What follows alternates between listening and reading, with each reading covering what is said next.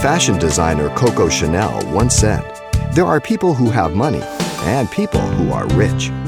And coming up, Pastor Xavier Reese shares the story of a woman who didn't have much, but was indeed rich, who taught us the simple truths about what is really important.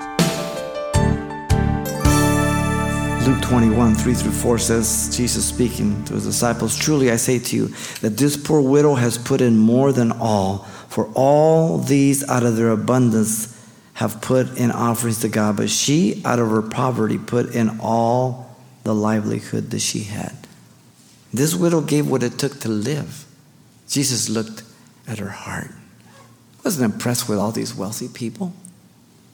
Money is a difficult thing with Christians. Trust me.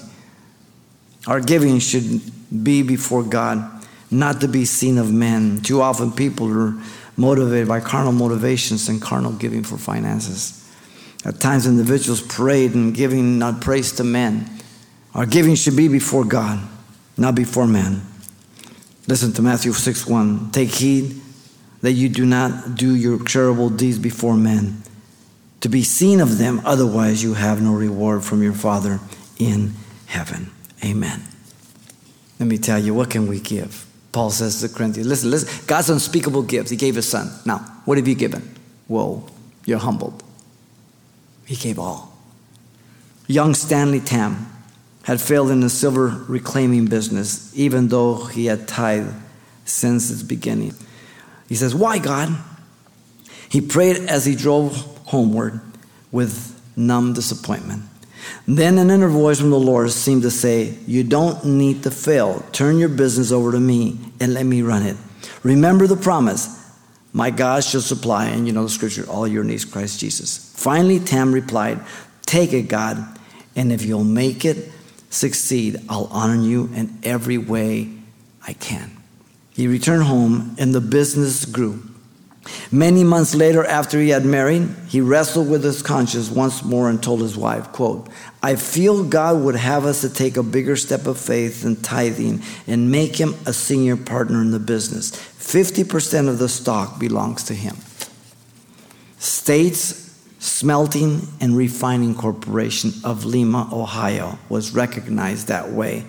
Soon, a new corporation, United States Plastic, was added to God's partnership.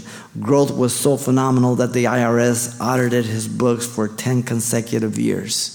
Dividends from God's 51% were put into the Sanitas Foundation, which helps overseas missions mainly. And as the business passed the multi-million-dollar mark, God's share was up to 60% annually. Since then, a new plant quadrupled its original size, sprung up, and the business continues to prosper. It's still today. God is faithful, and he will take care of you, and he will be sufficient for you if we let him do the driving and directing.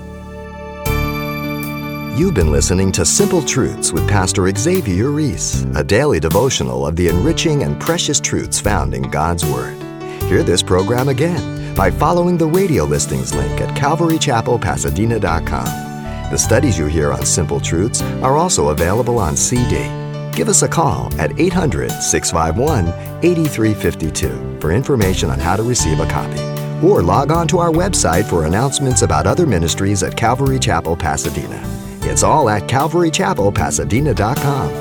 And join us next time for more Simple Truths.